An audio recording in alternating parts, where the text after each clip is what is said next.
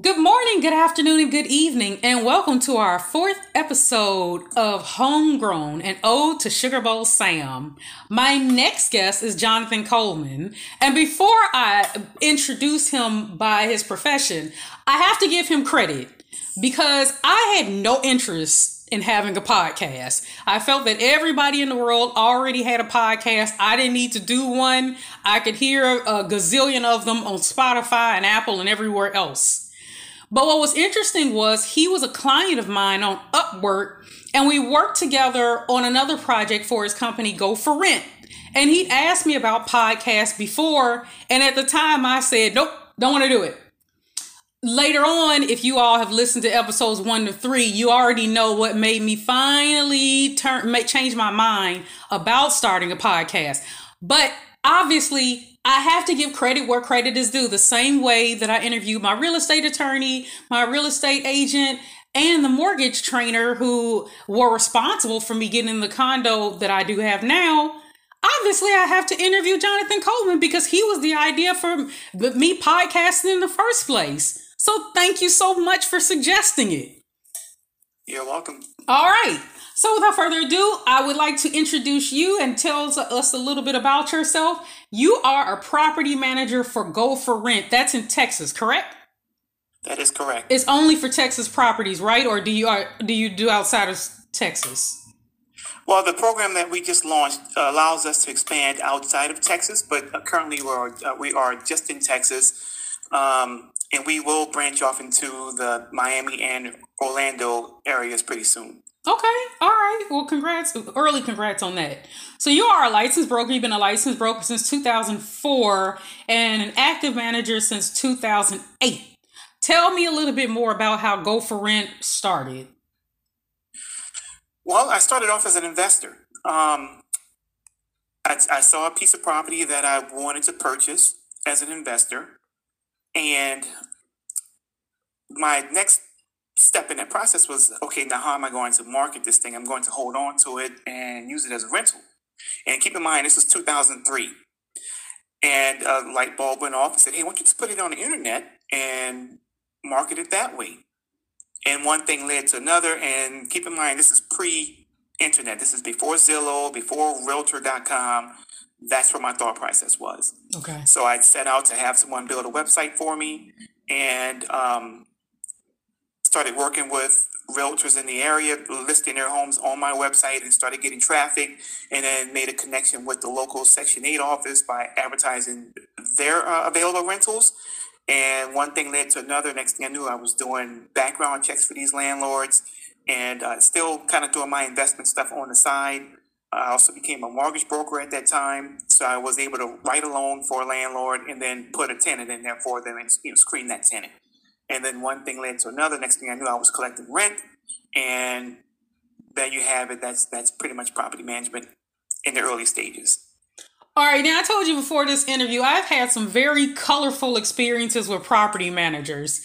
And it's interesting because in a way, I appreciate them more now being part of a homeowners association because it makes me understand what happens in the background that I didn't know as a renter. As a renter, you come in, you pay rent, and then you just want this spectacular place for the time you live there. Once you get to the condo stage, then you realize there's more responsibility involved. But we have definitely had, as condo owners, we've definitely had some property managers who we could tell were like landlords in that they were ready to collect the money each month, but they weren't necessarily great at managing properties. What characteristics do you think property managers need to have in order to be able to do their jobs effectively? I think they need to have a system in place. So the first thing you want to look for is, how are they collecting rent? I mean, what you don't want to have to do is deposit the rent directly into that property manager's bank account. There needs to be some type of platform in place for the tenant to pay rent. And that platform should be able to accurately calculate the late fees and any other fees that the property manager needs to add to the monthly rent. Mm-hmm. Another thing you need to look for is, how are they handling repairs? So is it call them Monday through Friday, or do they have another online platform that's always monitored, or what their system is? And if they're handling repairs in-house, do they have a handyman, or do they have a list of contractors that they can reach out to immediately? Because you have to understand too that what the tenant wants when there's a repair request, the tenant wants repairs done immediately. Right. That's the whole process for the tenant. It makes a happy tenant when the repairs are addressed immediately. And then you have to understand what is the property manager's process when handling repairs. Are they going to just make one phone call, or are they getting quotes and selecting from the best price or the best time frame? And then the question on top of that is the property management company adding fees on top of that to oversee the repairs? Because sometimes they have to be there, they have to go out and meet, and that's their time involved with that process. So they may end up charging an additional fee for that. And then the third aspect of it is how are they handling tenants that have lease violations, whether it's a non-payment of rent or an unauthorized pet.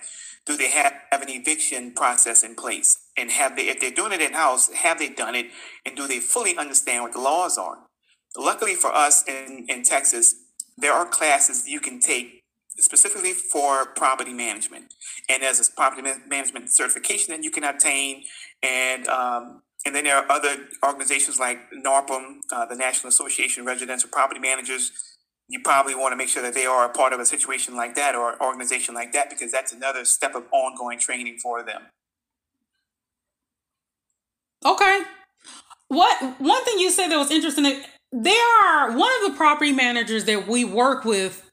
When you work with a property manager, especially if you're a landlord who just realizes, especially if you're out of state, and you realize, I cannot manage this property. I live in Florida and the place I bought is in Illinois. I need a property manager to handle my unit. Even if it's not the entire building, I need a property manager to handle my building. A lot of times, just like any other job, you get resumes and you hear, okay, I have 25 years here and I've been doing this for this long. You automatically think, since somebody's been doing this for so long, that they must be a pro. How do you get past, even if you know that they have all of these skills and have their incentives for looking for repairs and evictions and things like that? How do you know, or what kind of contract, and I'm not asking you to give me legal advice here, but what kind of questions do you think you need to ask the property manager, even ones who've been in the game for a long time, about what to do if you two may not work out? What should they have in place ahead of time? Well, you have to understand too, it's a relationship, and you have to be okay with the way that property manager conducts business. Mm-hmm. If you think that they're slow on repairs, then that one may not be the one for you. If you think that they're slow on paying you the monthly rent, then that one may not be the one for you. But you have to kind of go through that process sometimes in order to find the right one. You may have to sign that contract with that property manager and give it a couple of months to see how it works out. If it doesn't work, you can always terminate the contract and go to the next one until you find one that works for you. Mm-hmm. And that's what it is. So when I was an active realtor, actually I'm working with landlords, and they wanted a property manager, I would go to the property manager's website and kind of take a look at what does that look like? What does that feel like? Is there a portal for the landlord to log into to see what's going on with their tenant? Is there a portal for the renter to go in and make payments and things like that? So, and then I'm looking for, I need a copy of your insurance, and I need to make sure that you are a licensed realtor. Some states don't require a license, but again, here in Texas, you have to be a licensed realtor in order to conduct some of those activities. And then they should have an escrow account so where they aren't intermingling funds between the actual office funds and the rent. It has to be a totally separate account. Mm-hmm.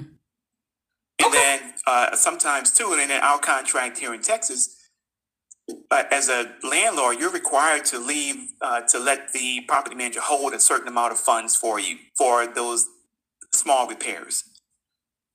Okay. So things like that, again, I harp on a system. They have to have a system in place. When I first started out, I was lost. I mean, I was just winging it, trying to figure it out. I was lost, Okay. and I was doing everything wrong. Once I got educated and really started doing it, I understood, okay, where I was going wrong and what parts that I needed to improve on, and I'm still improving. Mm-hmm. But I understood where I was and what I needed to do, and I ended up fixing those things. Okay. And I appreciate the fact that you were honest about knowing that you needed to improve. I know for me personally, I had absolutely no real estate experience at all, no property management experience, didn't want a house, didn't want to deal with the experience at all. And I remember the condo association president when I first moved in telling me, I'm going to nominate you as the president. And I thought that was the goofiest idea in the world. I didn't have any kind of background.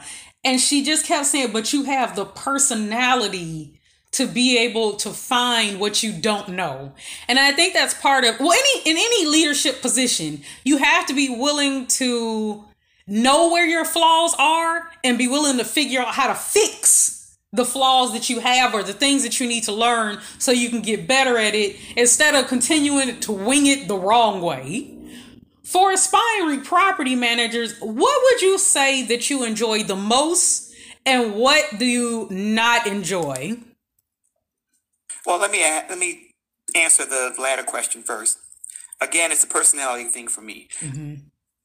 I don't like dealing with the phone calls and the so-called emergencies, but it's part of property management. Mm-hmm. And I've learned that the parts that I don't like doing, hire somebody else, let them deal with that.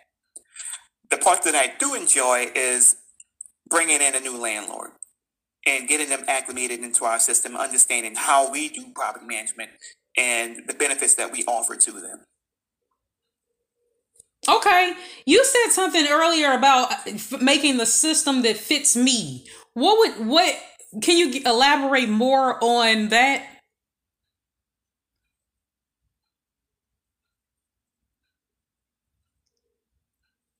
Sure. So if you're a landlord that likes to have constant communication with your property manager, then that's a good thing for you because that property manager will keep you up to date on every little aspect of what's going on with that property.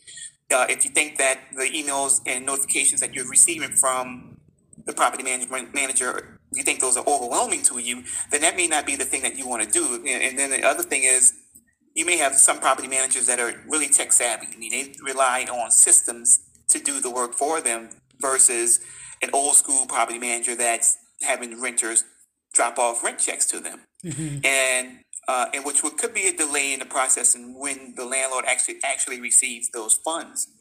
So that's what I mean by personality. What do you think about, and I'm seeing this a lot of people are growing more interested in flipping houses and buying homes to rent out. Do you think, I know it's a great way to bring in a supplemental income.